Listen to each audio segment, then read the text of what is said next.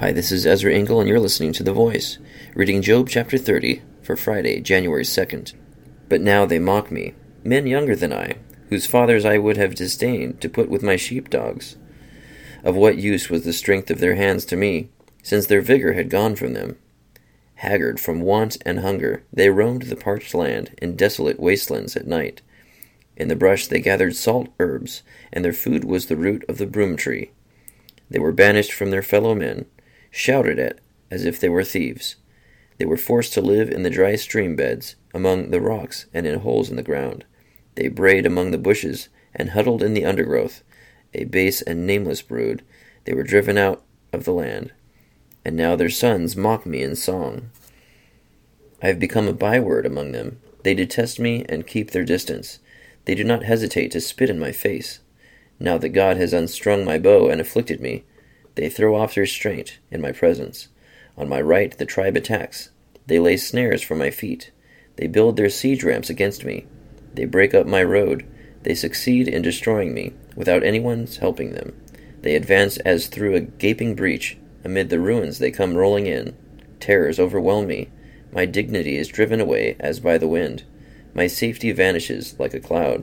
And now my life ebbs away. Days of suffering grip me. Night pierces my bones. My gnawing pains never rest. In his great power, God becomes like clothing to me. He binds me like the neck of my garment. He throws me into the mud, and I am reduced to dust and ashes. I cry out to you, O God, but you do not answer. I stand up, but you merely look at me. You turn on me ruthlessly with the might of your hand. You attack me. You snatch me up and drive me before the wind. You toss me about in the storm. I know you will bring me down to death, to the place appointed for all the living. Surely no one lays a hand on a broken man when he cries for help in his distress.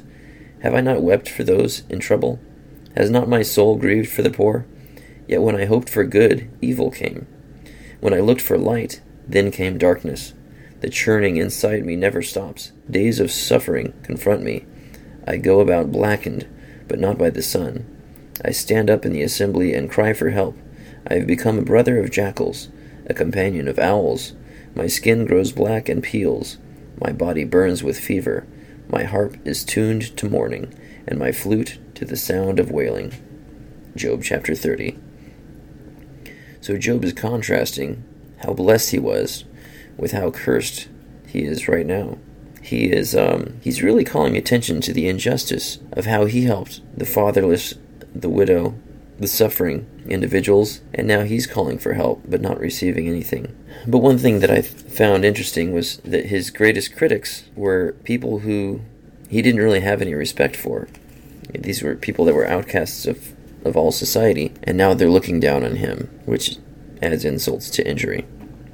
Thank you for listening to The Voice.